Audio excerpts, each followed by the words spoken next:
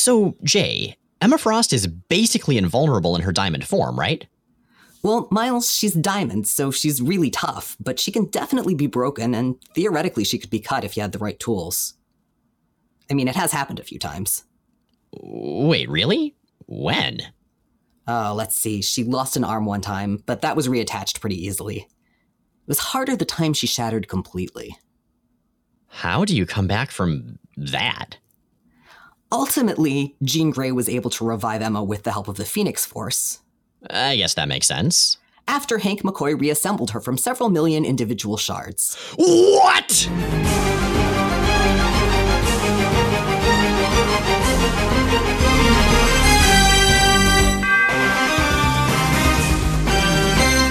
I'm Jay Edidin. And I'm Miles Stokes. And we are here to explain the X-Men. Because it's about time someone did. Welcome to episode 216 of Jay and Miles Explain the X-Men, where we walk you through the ins, the outs, and the retcons of comics' greatest superhero soap opera. And welcome also to our amazing guest this episode. Right, we have with us here Dr. Andrea Letamendi, a clinical psychologist, writer, speaker, and consultant, and also co-host of the Arkham Sessions, which looks at Batman, the animated series, and other Batman material from a psychological angle. Andrea, thank you so much for joining us. Hello. Thanks for having me. Absolutely. And we've got you here because we are looking, we're dialing back from the volume of material we've been covering to take a close look at one specific issue of X Factor. That's X Factor number 87. Where the team all goes to see a therapist. So we figured you would be an excellent person to talk to about superheroes and psychology, since that's kind of, something you know more about than basically anybody in the world. I'm so glad that you thought of me. And I think of this episode that we're doing together as like the ultimate crossover, because as you know, I usually focus on Batman and his universe and all the characters, typically within the animated series. And so it's really exciting to pull away from that and to kind of dig into and unpack other character stories. So this is going to be a lot of fun for me. And we, meanwhile, are so micro-focused on the X universe that being reminded that there are other superhero books out there, let alone other publishers, is always kind of an exciting rediscovery. Yup. But this is definitely an unusual issue, X Factor number 87. It's, like we mentioned, about the team in therapy, and that's literally the structure of the issue. There are no fights, there are no villains, it's just the team talking to a therapist and examining their own issues, their own experiences, and it's considered to be one of most people's favorite X Factor issues. So I've been thinking about that because I remember reading it the first time and I remember really liking a lot of it. And this time I'm finding myself a lot more mixed on it. Like I'm more impressed with the things I was originally impressed with and even less fond of the things that rubbed me wrong the first time. Yeah, for me, it was kind of split by character. I mean, we'll get to it later, but essentially I loved almost everything in the Polaris stuff. I didn't really know what to make of, but we'll get to that as we go. Drea, what was your take overall on the issue, not being a standard X reader, but being somebody very familiar with psychology? The first time I read it, I enjoyed it. I like the perspective where you are initially not seeing who's in the therapist's chair. And so it's as if the characters are revealing themselves and their stories to you, the reader. And then when I read it the second time, I think that I was seeing some more layers that drew upon like perspectives and viewpoints about therapists and counselors and about the treatment process. And I took a step back and wondered about the purpose of this. Like, this is called X examinations.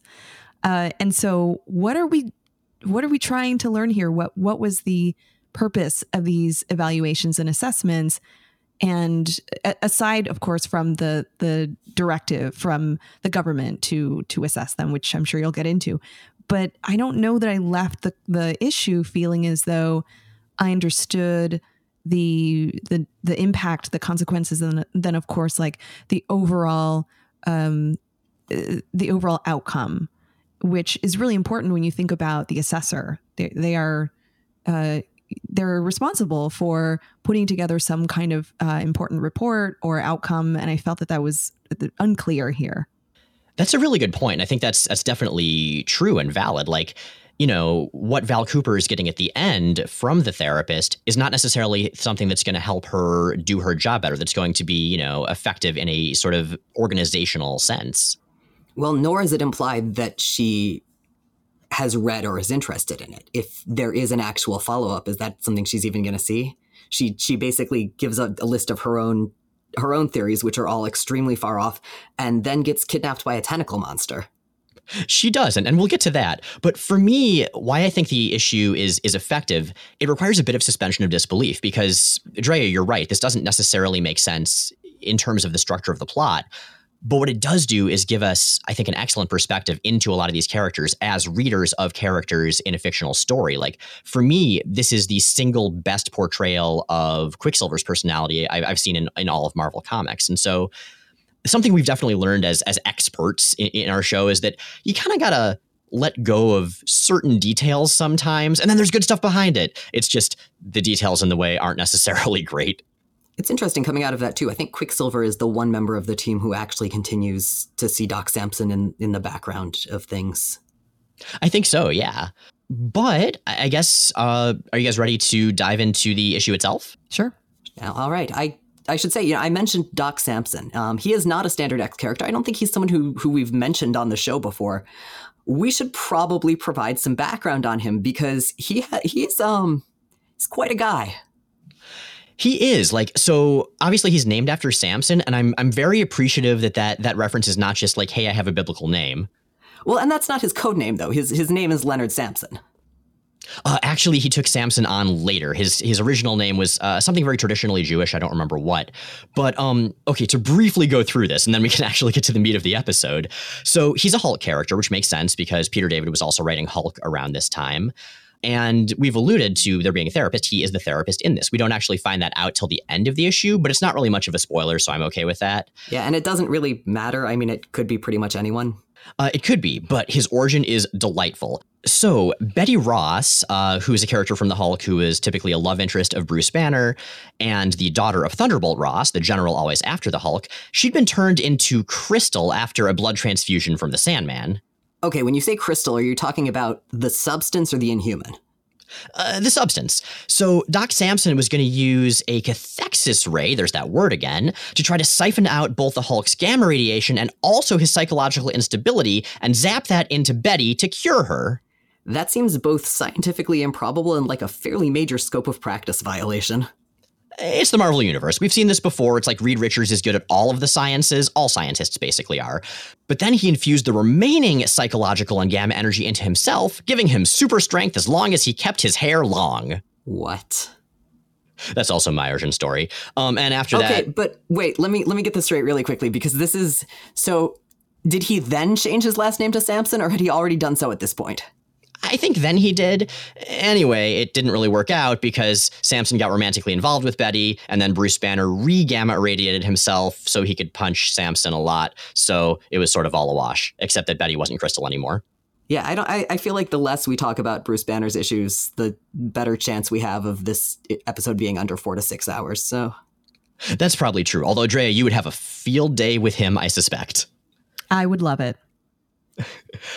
So to just briefly touch on art, now we had Larry Stroman for a long time in X Factor, then we had Jay Lee during Executioner's Song. Now we have a name that may be familiar to people who read Marvel in later decades, Joe Quesada.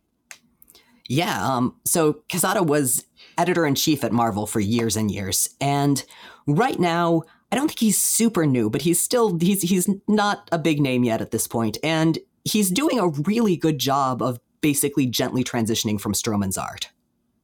He is, and I think he's a good choice for this issue as well. I feel like an issue that's a bunch of talking heads, having somebody who can make that visually interesting and who can add in little background scenery and prop elements to add visual draw, that works really well for this one. Yeah, he does a really terrific job with body language, with micro expressions, with keeping essentially talking head sequences pretty visually engaging and interesting. If you are a formalism nerd and if you are into the form, this is the kind of scene that artists tend to either love or hate, to the point that legendary artist Wally Wood has created a thing that's been redrawn and passed around and immortalized, and that at least one person has a sleeve tattoo of, called basically Wally Wood's 22 panels to use when your artist just gives you endless dialogue or something like that, as a shortcut thing, because this is the kind of scene that comics artists tend to dread, second only to horses. Right.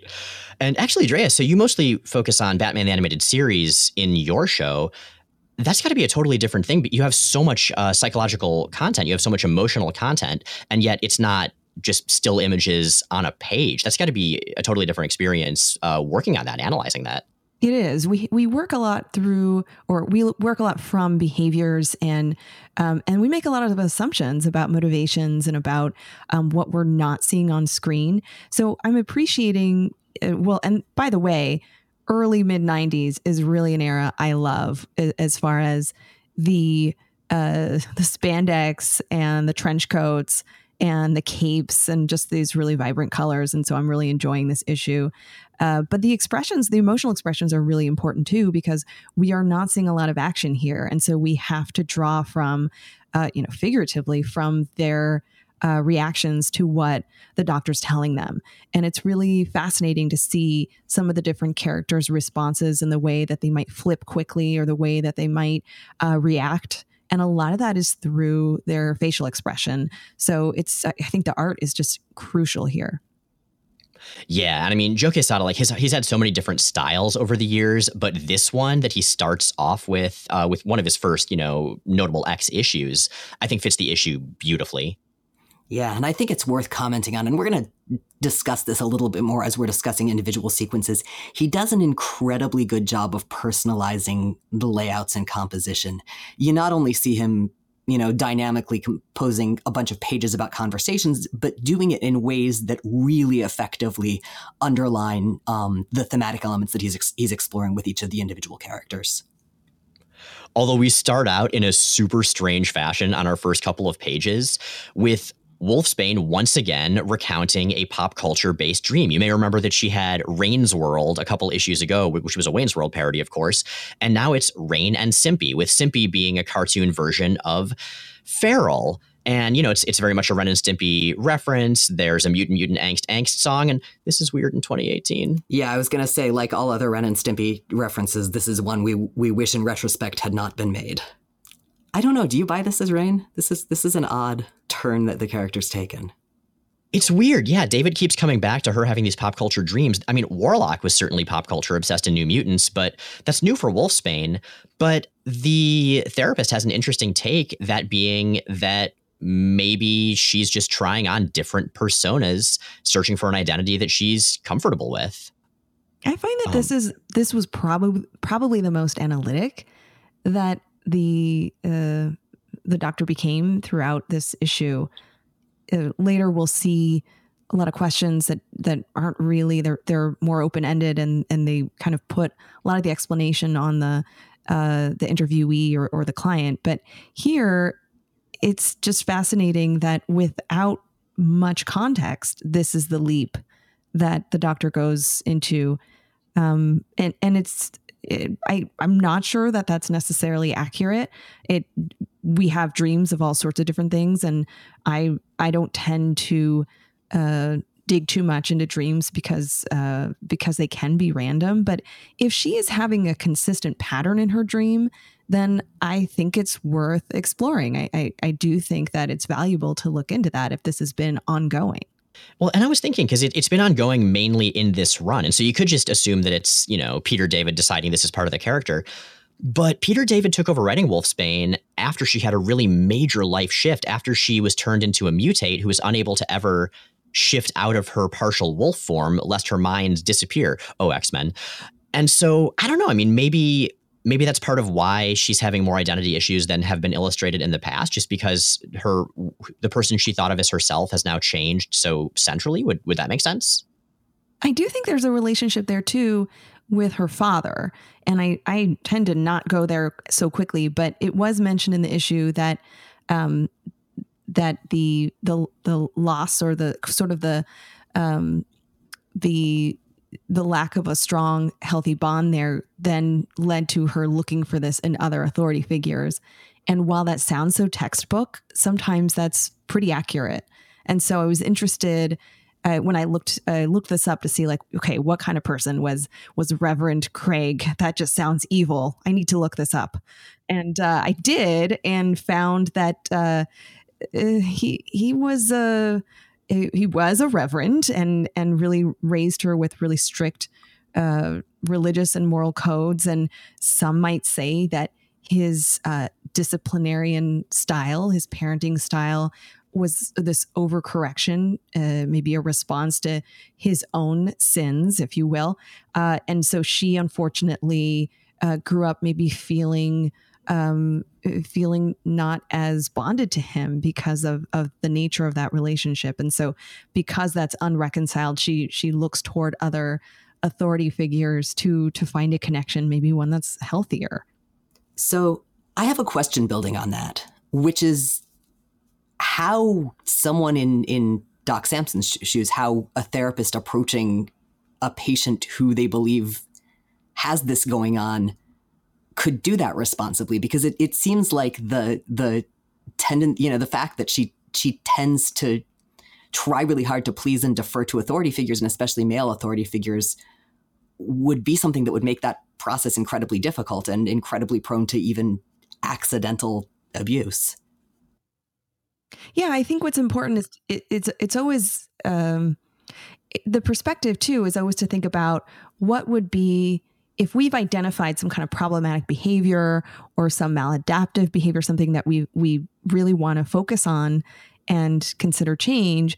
Then that would help us to decide what would be healthier ways to interact with people. What is it? What is the unmet need? And so how do we work toward a healthier response or a healthier interaction? And I think that requires more information about, well, what is it how is her interaction with Havoc, with some of these other characters that she's deferring to? Would you two say that those are problematic relationships? Well, the Havoc one definitely is, simply because as we'll find out soon, and as we've alluded to in the podcast, she's psychologically bonded on a genetic level to Havoc. So which makes no sense, but it's X-Men. Well, I was going to say, basically, genetics is to X-Men as radiation is to the Hulk and Spider-Man. Exactly. With occasional forays into magnetism. But I think that could have been a healthy relationship, because Havoc's actually a pretty good guy. And I think if it was more of a friendship or a mentorship, that could have worked well. Yeah, Havoc is better at appropriate boundaries in this context than Rain is, which is good because he's the one who's in a position of significant institutional power and also much older. But I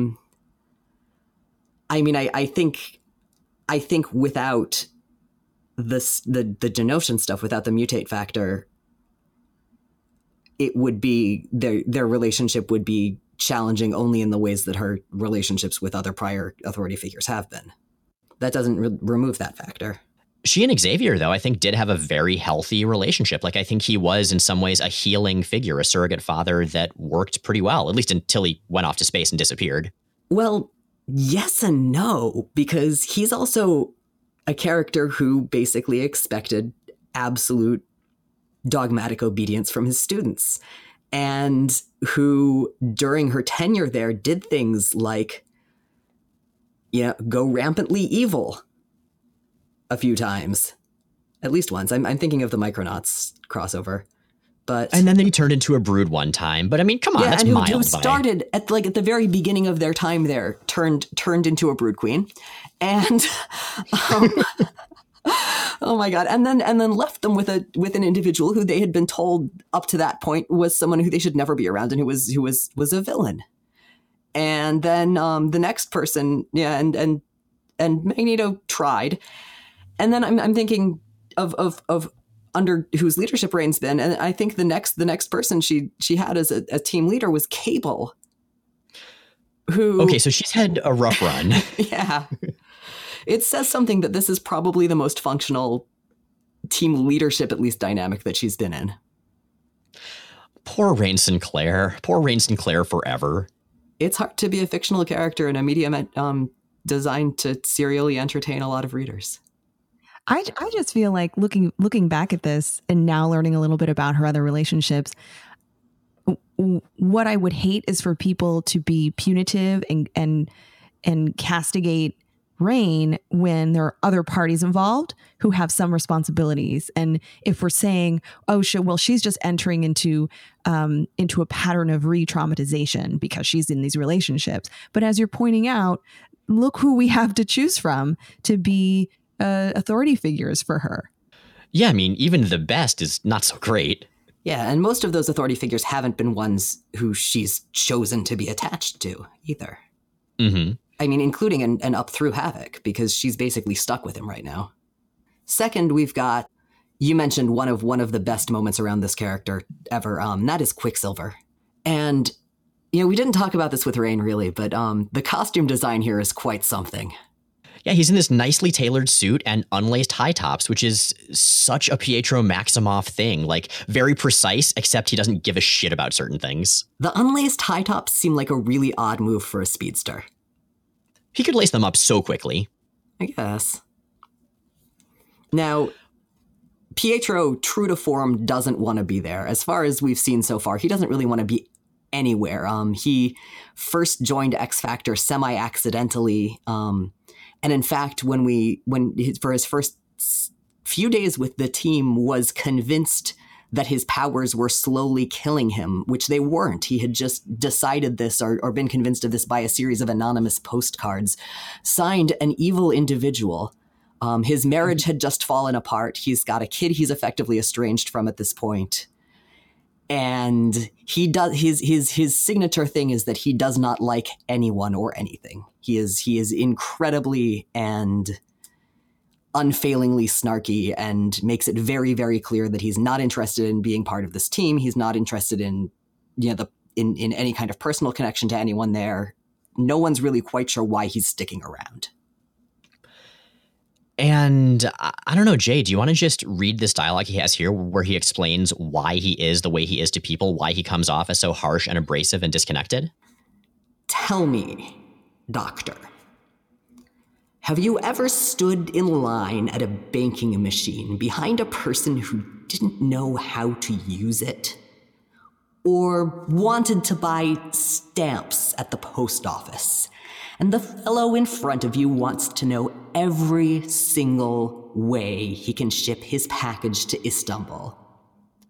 Or gotten some counter idiot at Burger King who can't comprehend Whopper, no pickles?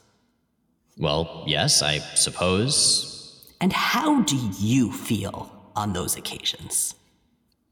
Impatient, irritated, a little angry sometimes. Precisely. Because your life is being slowed to a crawl by the inabilities or the inconvenient behavior of others. It's not a rational or considerate attitude to have, but there it is. Now imagine, Doctor, that everyone you work with, everywhere you go, your entire world is filled with people who can't work cash machines. And thus, decades of Pietro Maximoff being one of the least likable characters in the Marvel Universe put in, for me, surprisingly convincing context. I really loved this. I thought this was so relatable. This is a character who I've known about. I know about his superpowers. I like this character, but this is the explanation here is so relatable. I don't know what it's like to be to have superhuman speed, but the anger he has is, I think it's understandable. And I don't know that you see a lot of empathy from this doctor. I think that there's an opportunity to just really connect. But again, that's not the job. I don't think the job was to connect and help this person. The job was to assess, right? So we don't see a lot of that empathy relayed back. The thing about Quicksilver is that he gets it. He says in the beginning, there was a mission that was deemed traumatic, and that's why we're talking to a counselor, and this is rubbish. This whole process is BS. And I think that's just that authentic kind of expression. I think that's really relatable. And I think he's right. I would absolutely agree with him. Yeah, and he just seems so self-aware, not only about that, but also about his own issues and where they come from. And that was fascinating to me, that he just says, you want to know why I'm the way I am? Here you go. I've already thought this through. Well, this is someone who spent the earliest parts of his career and significant portions of it on and off as an actual villain, and in general ends up stuck in the position of playing a heel, of playing the, if not villain, the antagonist in any group he's been part of since then.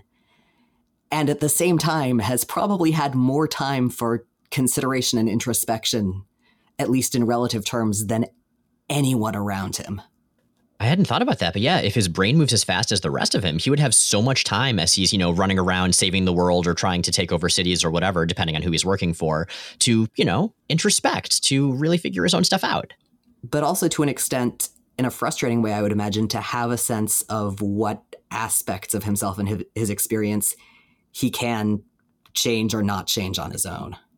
And it would be really futile. So even if he could get some healing, especially around his dysregulated anger. Like, let's just say that he sat down and said, yeah, I just really want to reconcile my feelings of angst and anger and frustration and be able to manage that, which I think is realistic. Like, teach me skills on how to manage the frustration that I experience when I have to sit through what I consider these long periods of nonsense.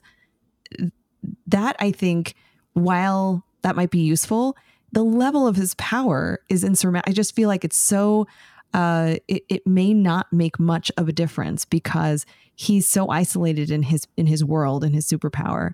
And that to me means that maybe we should address the secondary emotion from this, which is the loneliness and sadness. Yeah, especially after everything he's been through with losing his marriage, losing access to his daughter, being on now a team with a bunch of people who he barely knows. Like, all of his old connections are gone. His 12 to 15 sets of nominal parents. That too. Continuity is confusing. Yeah, so the Maximoff kids are, I think at this point they were still Magneto's kids, but their parentage has been rewritten maybe more than any other single aspect of continuity in the Marvel Universe. Yeah, I mean, that loneliness, like there's the loss of connection, but there's also, just what you were referring to, Drea, like the idea that even the connections he does have and has had, they can only ever be so connected just because of this fundamental difference he sees, if I'm understanding you correctly.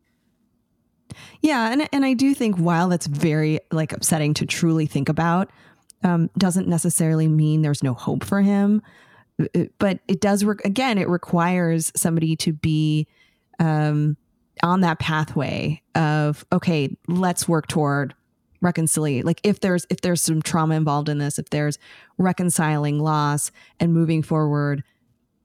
But again, this therapist is assessing, not providing intervention. And I think it's really important to make that distinction. This is about us learning about these characters, why they're behaving in the way they behave, and especially what their primary and secondary emotions are, which in this couple of pages, we really learn quite a bit about Quicksilver.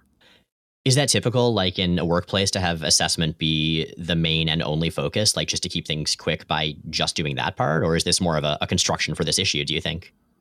I think it can be, if we think about evaluations that are issued for the purpose of determining somebody's mental health status or determining whether they can be competent to work. That's usually the first step, is some kind of intake or some kind of evaluation. It's interesting that we still are unsure what the purpose of this evaluation is, because there are some therapeutic relationships that follow an evaluation where you do have an intervention, you do have some identified goals for somebody. And I'm not I'm not gathering that that's really the purpose of this therapeutic relationship. Some of the sense I get about Val Cooper, who's the character who presumably instigated this and whom we see talking to Doc Samson at the end, is that she does, a lot of her decisions don't make a ton of sense. That's something that we continue to see, for years and years and years afterwards. She is, for instance, the character who thought it would be a great idea to bring Sentinels to keep the remaining 198 mutants, quote unquote, safe after decimation. But yeah, she's someone who will, when her authority is challenged or when things aren't going in the ways she's expecting them to go, just sort of pull from a bag of tricks and potential solutions. And seeing her and the idea of her almost arbitrarily pulling this in is pretty consistent with her management style thus far. Is this a form of punishment? So we've got our eye on you, and so therefore we're going to insert this series of evaluations to remind you that you're not in control of this, or that we have our eyes on you? I feel like Val Cooper's intentions are good. It just seems like she's a character that trusts bureaucracy so much that she just assumes that if she goes through the motions as they've been laid down, that that's the right thing to do, that that's going to work out the best for everybody. Because she does seem to really care about her team. She's just not good at every aspect of running it. Although actually, Drea's point makes a lot of sense too, given that the last story we saw these guys on before the big crossover involved them very directly and for the first time telling her basically, you're our liaison, you're not our boss. Fuck off. We're going to do the thing we think is the right thing to do. I hadn't thought about that, but that's a good point. Maybe that's one of her motivations, conscious or not. Yeah, and the expatriate storyline. Well, we are a third of the way through, so let's move on to Guido Carosella.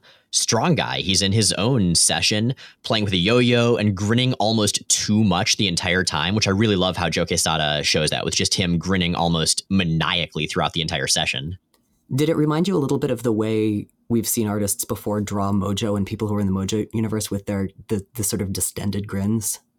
Absolutely, which in turn reminds me of A Clockwork Orange holding people's eyes open. That was always what happened with Mojo, but his mouth was always held into a smile in the same way. It's forced happiness, and we learn a lot about why Guido in some ways does that to himself. This is actually one of my favorite sequences after Quicksilver. Yeah, the short version of this is that Guido's powers are challenging. So we've seen that he has to expend any energy he absorbs. What we don't, and we know that the fact that the shape of the odd shape of his body is a result of not expending all of that energy early on. What we don't know is that he had no idea of this when his powers first manifested. And one of the side effects of the energy he now can't get rid of and of the changes it's made to his body is really severe chronic pain. And that ties right into his personality, especially as a kid. He was like an A+ student, a nerd, but he got picked on a lot. He got bullied. He didn't know how to interact with anybody, especially girls.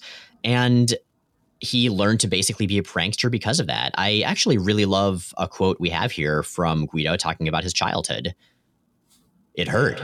And the more it hurt, the more jokes I made to cover it. Because you see, if people know you're hurting, either they pity you or they eat you alive. And that, we learn, is a big part of why Guido is the way he is. He doesn't want anyone's pity, especially this new team that have kind of been his first friends. Like, he doesn't want them to just see him as a victim or see him as, a patient even. So he keeps it to himself. He keeps them laughing. He keeps that smile just plastered on his face. And that makes him so much more compelling than I think he's ever been. Before he just seemed like this kind of selfish, hedonistic dude. And it turns out that's an attitude that he's deliberately cultivating, a persona he's deliberately adopted just so people don't look any deeper. So just to clarify, this is a perma smile. Anytime you see this character, this is the level of grin all the time? No, but often. He tends to be exaggeratedly jovial a lot.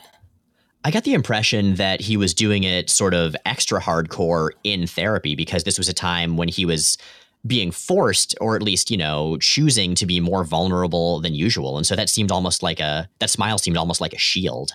Yeah, it's strangely off-putting and it's uncomfortable, right? Because what he's describing is sad and is traumatic. And yet, and still he describes why his expression is the way it is. So I think rationally, there's a way to connect to that. And at the same time, it doesn't pull you in. Usually friendly expressions pull you in. This is an interesting sort of keep you at arm's length. And I think it's because too much connection is painful. And it's interesting that even the physical transformation, I understand, is both physically and emotionally painful because it brings back the history of trauma. Exactly. I mean, the first time his powers manifested were when he was getting the hell beaten out of him for having a crush on a girl and then accidentally got hit by a bus. I mean, not only was that physically traumatic, but that was just so symbolic of all the other traumas in his life. Yeah. And I think this is a good example of somebody who has a history of multiple traumatic events.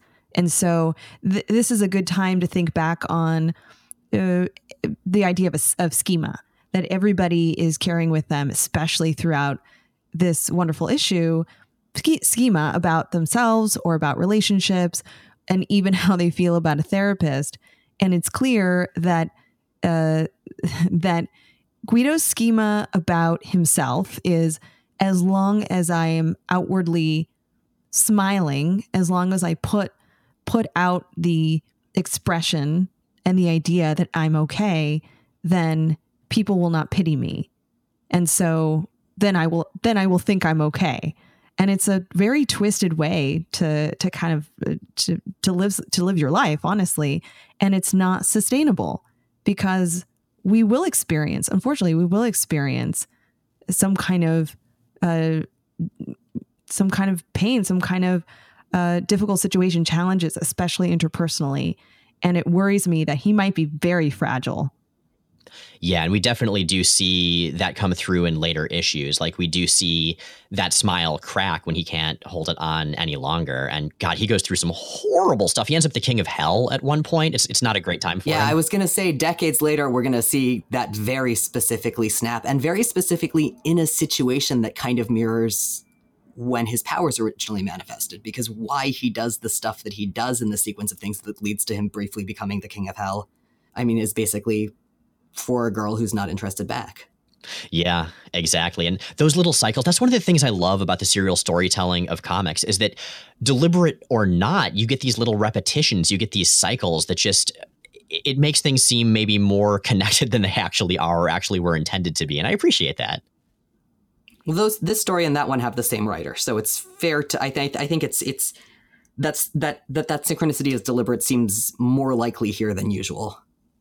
That makes sense. Speaking of synchronicity, shall we move on to Multiple Man? All right, so Multiple Man's a cool dude, right? Like, what we know, if you've just been reading X books, here's roughly what you know about Multiple Man. He's a funny guy. He can break into multiple versions of himself with physical impact. Sometimes those versions go evil, which is a whole other conversation. He was Moira McTaggart's lab assistant on Muir Island for years, and he's basically pretty chill and jovial. And this is where you find out that Multiple Man has the saddest damn backstory ever. So I actually read his first appearance because I never had while we were preparing for this issue. It's even more messed up. Like, in his very first appearance, you learn that when his parents realized he was going to have powers, they kept him isolated from the rest of the world on this farm for years and years and years.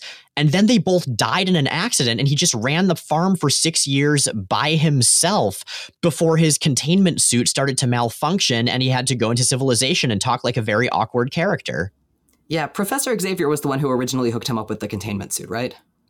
That was unclear in his first appearance. I think it was designed by his parents. I have to go back and read it. But Professor Xavier is the one that helps him control his powers after Reed Richards fixes the broken containment suit.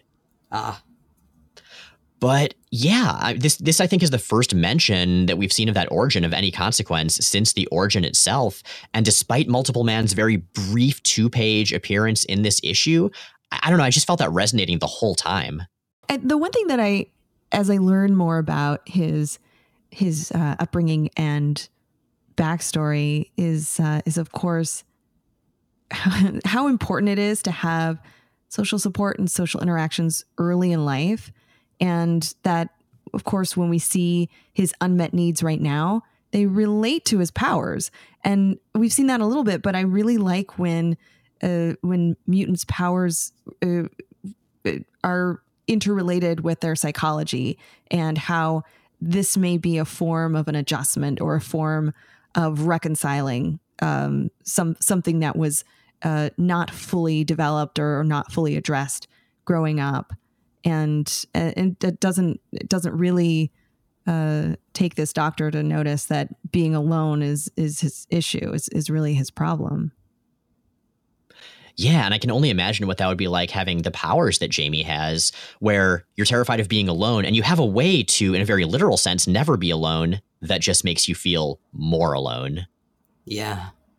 You mentioned, Jamie, just his powers relating to his psychology, and something we've seen a little bit of here. One of his duplicates was the first major villain in X Factor, and we'd, I think, one time before seen one of them sort of break off and go off on its own and not really want to go back to Jamie in the Fallen Angels miniseries. But that's going to become more and more of an issue as time goes on, and eventually we're going to see duplicates who are more and more differentiated as reflecting different moods or different aspects of his personality.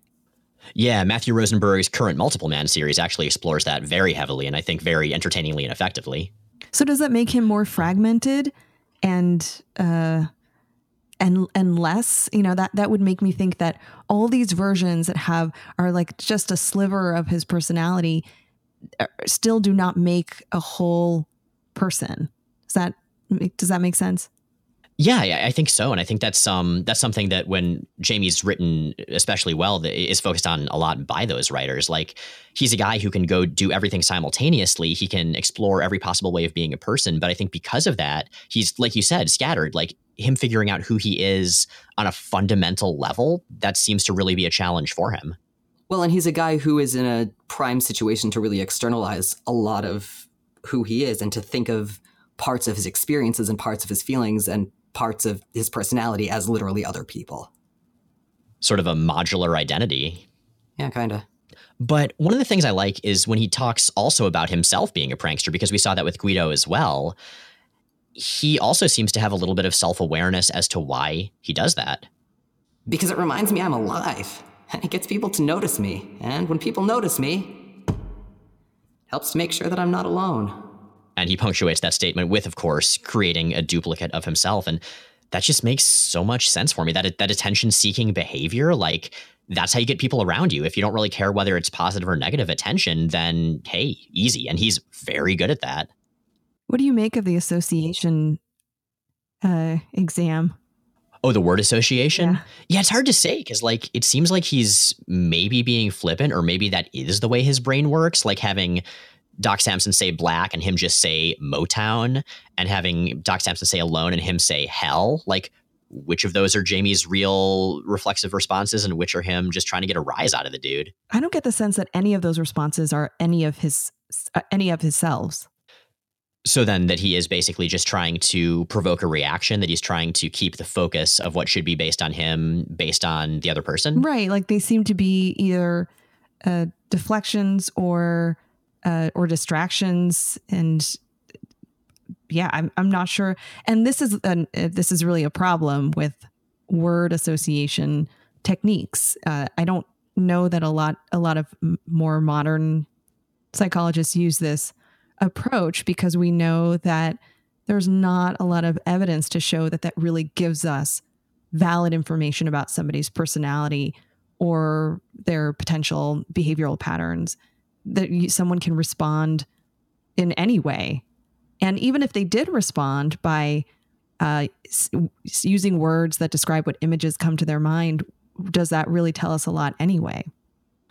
Yeah, Doc Samson's techniques seem to be kind of all over the place psychologically, in terms of, both like validity and also just him having apparently, a different type of technique for every single moment with every single character. Like, he doesn't seem to specialize in any direction.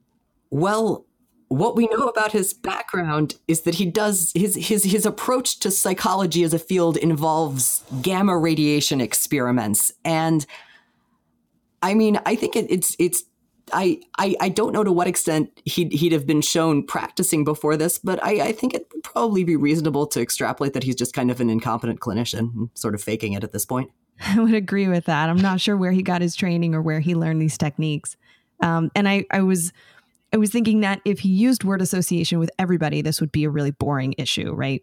So it's I'm not going to question why he only did this with Multiple Man. But I wonder, in thinking about that technique, sometimes we do things not because of the validity of the technique, but to better understand a person just based on that fundamental interaction. And we do that a lot with questions. And I wonder if this approach specifically was to kind of see if there were consistencies among these answers. Like, is this person fragmented just in general? Or if I'm sitting with one version of this person, can I get some sense of consistency and alignment? That is one way I would probably use this technique. Yeah, I mean, I guess to Samson's credit, he does kind of cut to exactly that from that technique with Jamie. We've talked about the art in this issue some before, but this is one of the sequences where I feel like it really, really shines. Just the range of expression in what are functionally a long series of almost exact duplicate panels of Jamie. It's very Madrox, yeah. Speaking of composition, I love the next sequence with Havoc as we see. Oh yeah, yeah. Yeah. Jay, how would you describe the visuals on this one? So what they remind me of most, actually, is Jay Lee's approach to drawing Havoc into layouts in Executioner's Song. Like it's got that same sense of just sort of intensely geometric style, but mostly it's a really clear, Havoc is obscured in a lot of the panels. He's either behind something or he's facing away. When we do see him, he tends to be in fairly guarded postures. The last bit, the last sequence is just really, really stunning, but it ends with him looking back over his shoulder to say something, and it's really, really well put together. Yeah, it really conveys that sense of just unease and discomfort and paranoia. He's talking about how he always expects a crisis. He knows that something is going to happen, and if something bad happens, it's going to be his fault because he's the one in charge and all eyes are on him. And this is his first foray as a team leader. He got recruited to this and kind of talked into it, despite significant misgivings and despite the fact that he was coming out of an era of basically first being, and we've talked about this a lot, but Havoc has always been so reluctant to be a superhero and to be part of that world up to this point. This is the first time we've seen him really do it voluntarily. And even now, he has such profound and perpetual misgivings. Some say that Scott has imposter syndrome, and I never really understood that. As I learn more about Alex, this is more in alignment with imposter syndrome. That sense of even being told they're in the right position, even being given responsibilities, even showing some successes in their role, to still have this uneasiness, this like gut feeling that something is about to go wrong, and the sense that they're simply not good enough to be in their role. And I do appreciate some of the just the sense of hypervigilance and the sense of self-doubt and world doubt that that these panels give us. I think that's really well done. And I think that more and more, I really like that, at least in the beginning, the therapist is just letting him talk about his sense of uncertainty and his sense of doubt and just his, he can't seem to sit still. He's getting up. He's at one point I don't know the way it's drawn. He's like behind some leaves. You really get the sense that he's just always on the lookout.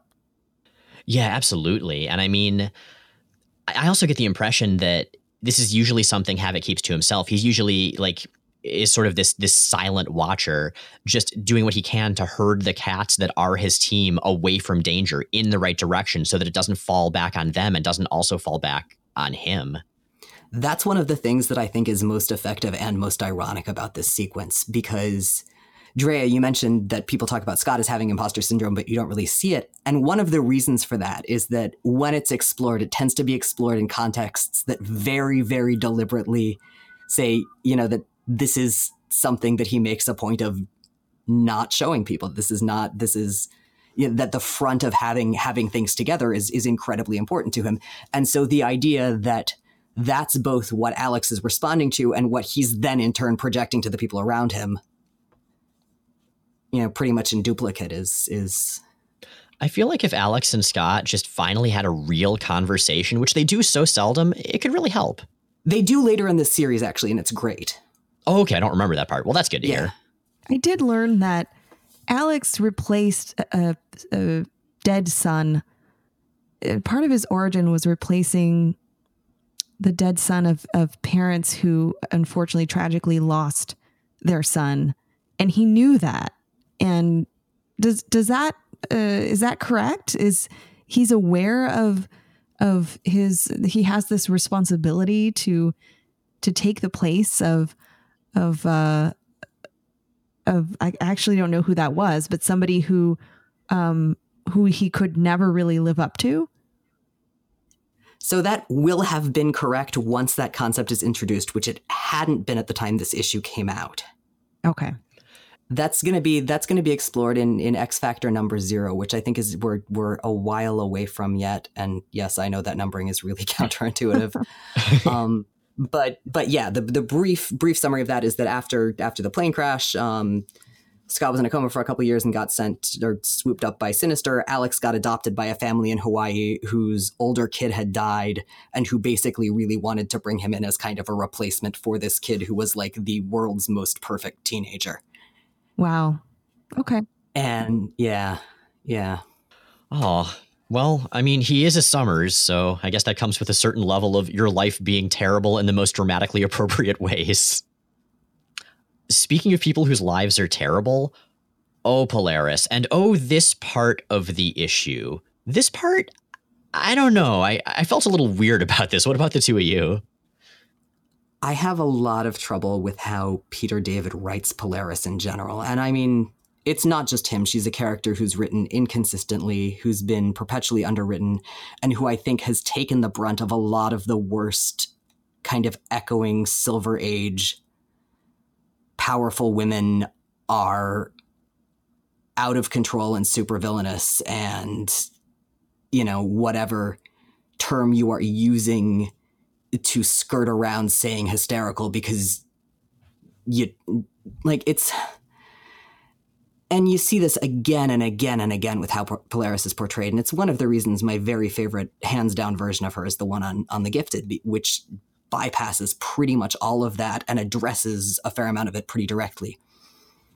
And yeah, that's been here. And this is weird. And it's a Polaris, having her be a character who defines herself almost entirely by how other people see her, and in context of other people, is always weird. She's someone who's had ongoing issues. She was possessed by Malice, who's this little evil entity in a goth choker, for a while. Immediately preceding this, after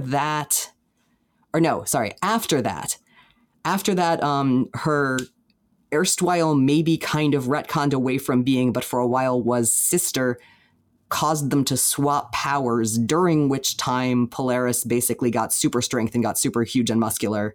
And that just sort of gradually wore off, and she got her original powers back over time. It makes sense to me that that control is something that's incredibly important to her. And especially control with regards to herself and to an extent her body because of the Zaladane stuff. But Well, let's cut to the core of the scene, which is that she's very closed off and doesn't want to be there. I think, Jay, like you mentioned, she doesn't like people getting into her head. She outright says it. I mean, there was also Eric the Red, there was the Shadow King, there was Mesmero at one point. And she's the only thing that really does animate her is when she takes a big reach to interpret something Doc Samson says as being about her weight, as saying that she's fat. And she gets really upset about this. She gets really defensive. And when she comes back later, she's wearing an incredibly revealing new costume and talking about how, no, she's comfortable with herself. She can be bold. She knows she's attractive. She knows that she's a great person. And this is a very hostile statement as she sort of throws it at Doc Samson. And I don't know, like, it just seems like such a strange turn for this to be such a big deal for her suddenly, and for this to be her defining trait that is in this issue all about characters' internal worlds. Yeah, I found a lot of this problematic. And I think while I can understand that her schema is about her body and that her value is tied into her body in such a way that she has to, in a very brazen approach and almost a confrontational way, will bring it up and will show it. I mean, it's so interesting to see her. She pulls her shirt up to show him her midriff in this very kind of like confrontational manner. And like you said, nothing was said about her appearance. I think what was said was about, in general, you're a very smart person. I've seen your files. I know you have a high IQ.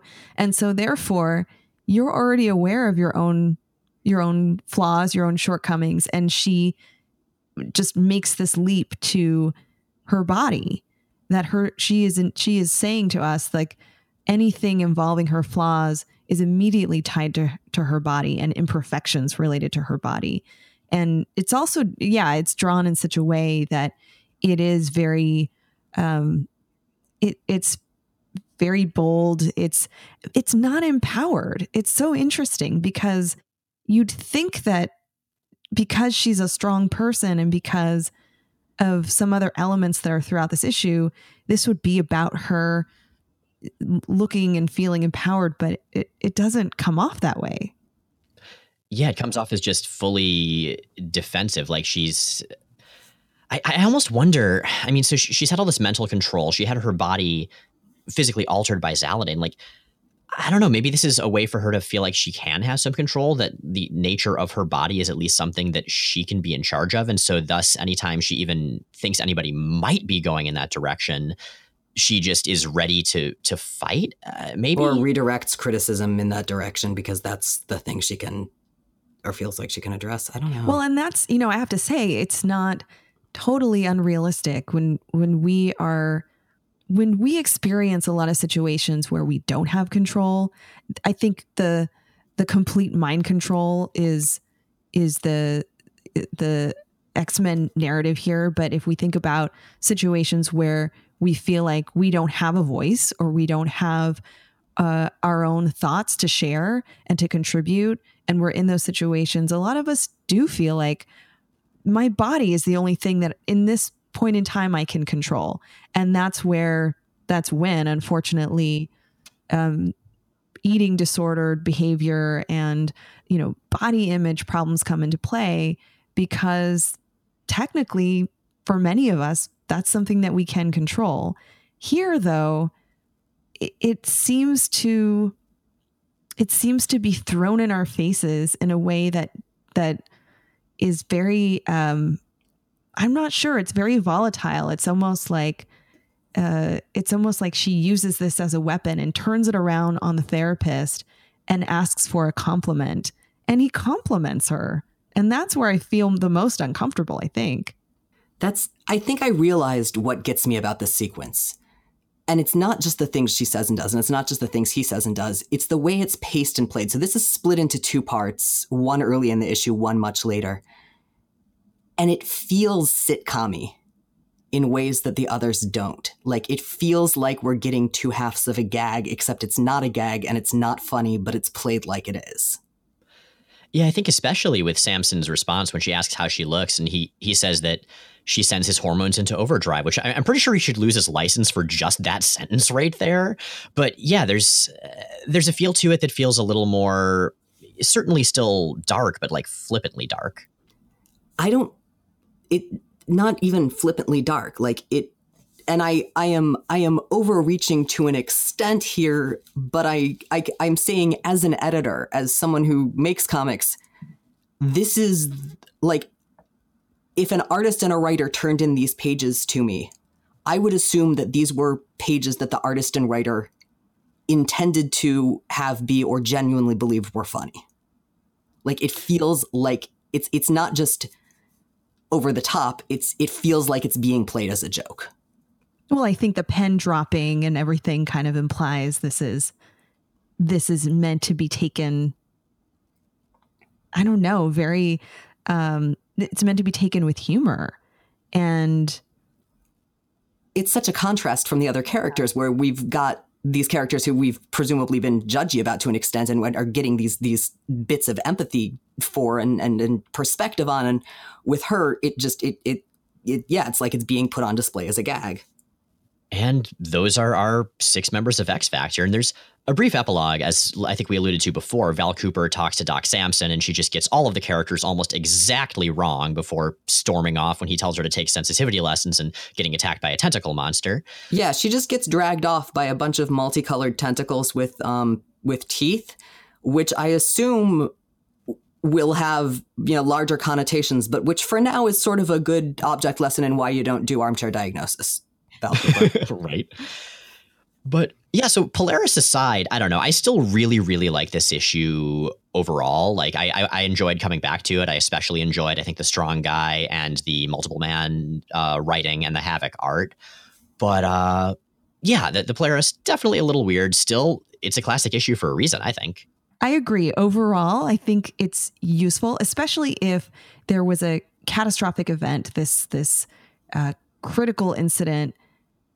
Is it time then to sit down and just debrief and just take an assessment of how everybody's responding?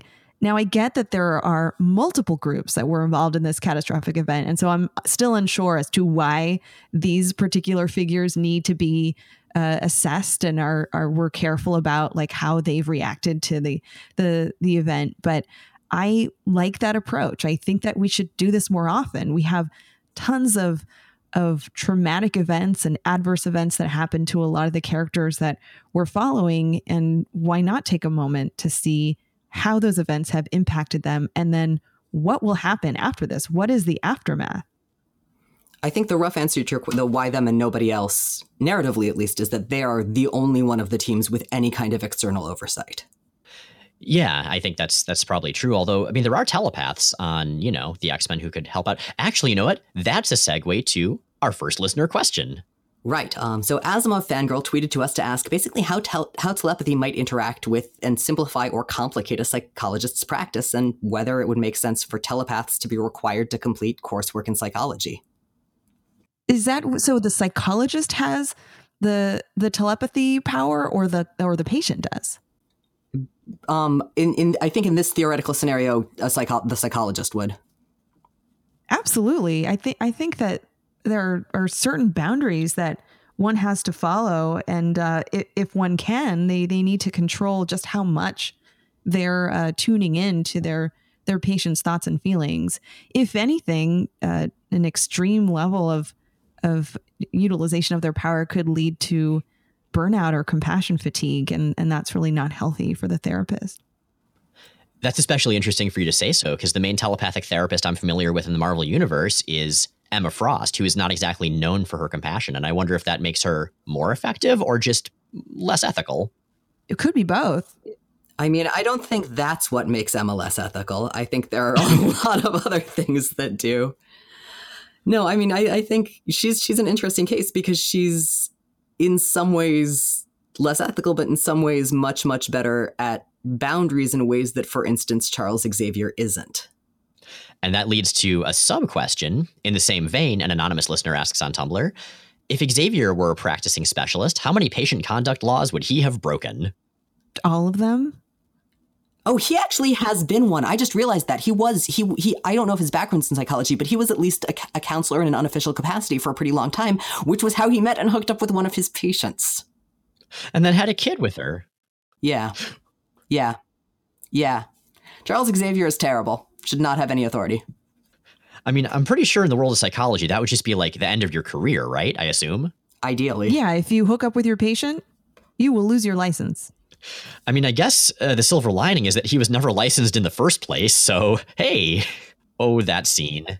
Yeah, that goes back and forth, and what his credentials are vary wildly over the years and over iterations. So, yeah. But yeah, basically any number of things that he does on a daily or so basis would be probably sufficient. I mean, depending on the writer. But speaking of Xavier's relationship with Gabrielle Haller... Well, and of Legion, another anonymous listener asked us on Tumblr, how do you feel about Legion, both the comics iteration and the television version of the character, as a portrayal of mental illness?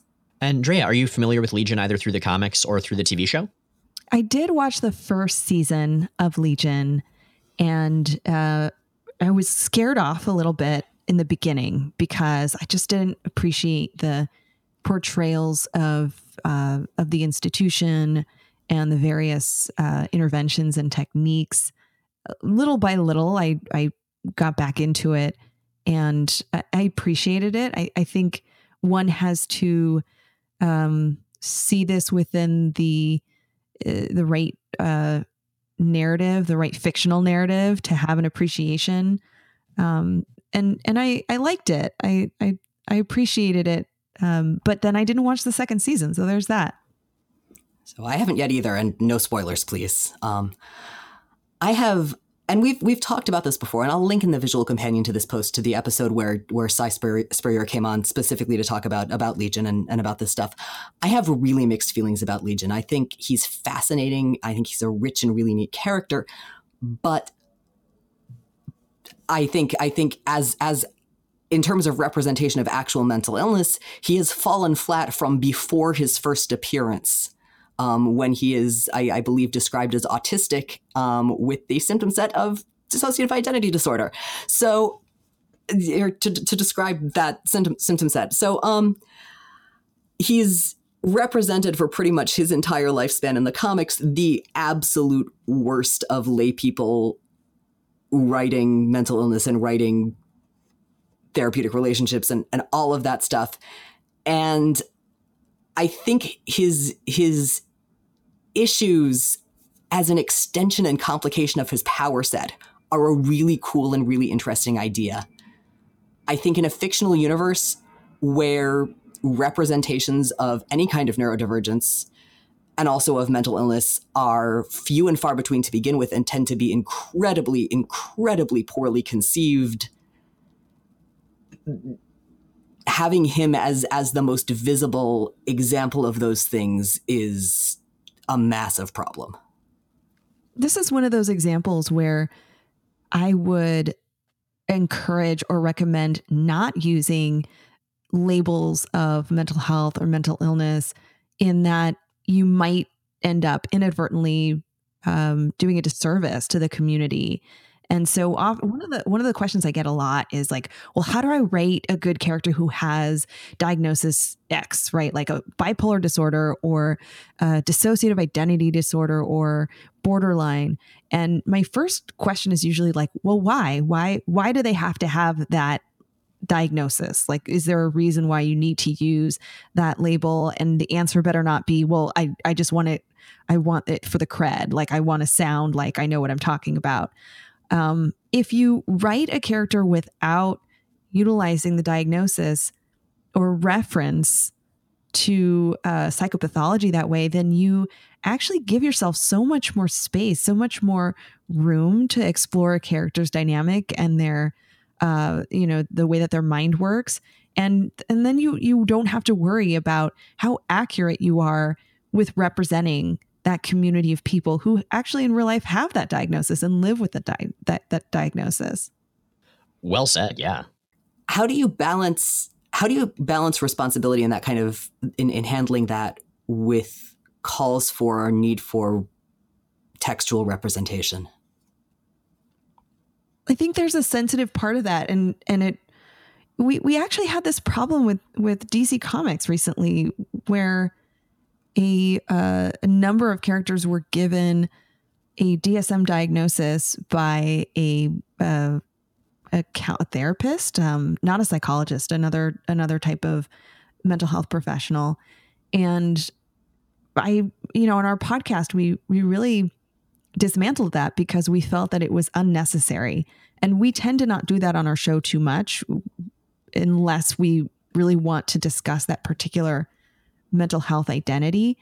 But what we usually find is that unless you want to tell a story about this presentation, and that is the core of your narrative, then I often just discourage it, because you can certainly do more harm than good.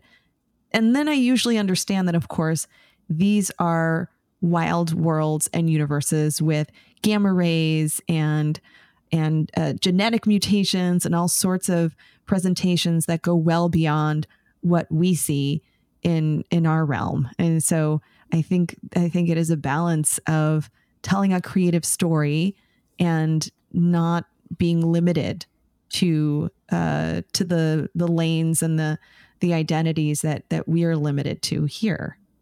All right, so I think that about wraps things up. Drea, thank you so much for joining us. Where can folks find you online? The best way to interact with me is on Twitter. My handle is @ArkhamAsylumDoc. I'm on Instagram, ArkhamAsylumDoc. And the website where you can find all 121 episodes of the Arkham Sessions at this point is underthemaskonline.com. All right, and we will again link to all of those in the visual companion. And as a recent convert to the Arkham Sessions, highly recommended, listeners. This is a really cool show. Mm-hmm. Thank you. So speaking of our listeners, we are an entirely listener-supported podcast. Some of those tiers of support come with acknowledgement on the show from a range of fictional characters and concepts. With the lack of a specific villain in the issues we covered today, I think we're going back to an old standby and passing the mic to Silver Age Magneto. Pah! You simpering simpletons sit in a chair and talk about your feelings, as if such frivolity matters in the slightest. Magneto, the master of magnetism, has need of no emotion, but evil. Does Zach Kraniak, the gladiator of gravity, speak endlessly of self-realization? Nay, Zach raises whole cities into the sky and demands ransom. Does Eldgith, the regent of radiation, trace anxiety's long-buried origins? Of course not. Eldgith raises a race of super mutants from the irradiated mud itself to menace mankind. My brotherhood of evil mutants shall soon dominate the feeble Homo sapiens that dot this world like insignificant insects, and no amount of therapy can stop us. And let's hear a counterpoint from the angry Claremontian narrator. You thought your team was running smoothly, B. That the misfits you had recruited had resolved their differences and assembled themselves into a well-oiled crime-fighting machine. You thought wrong. Instead, you're sitting on a powder keg. And Chris Osborne's arrival is just the match to set it off. Drea, thank you again so much for being on the show. This was such a blast. Thank you both for having me. This was so much fun. And again, leaving DC for a bit and enjoying the Marvel characters and narratives is really a joy for me. So thank you. Absolutely, and anytime. And with that, Jay and Miles Explain the X-Men is recorded in Forest Hills, New York and Portland, Oregon, and produced by Matt Hunter. Special thanks to our guest this episode, Dr. Andrea Letamendi, whom you can hear on the Arkham Sessions. new episodes of our show come out Sundays on iTunes, Stitcher, Google Play, and at explainthexmen.com. Check out explainthexmen.com for all kinds of extra content, including visual companions for every episode. Our show is 100% listener-supported. If you'd like to help us stay on the air and stay ad-free, check out the Patreon link at the top of explainthexmen.com. Next week, the X-Men head to Russia for a family reunion. And everything goes about as well as you'd expect.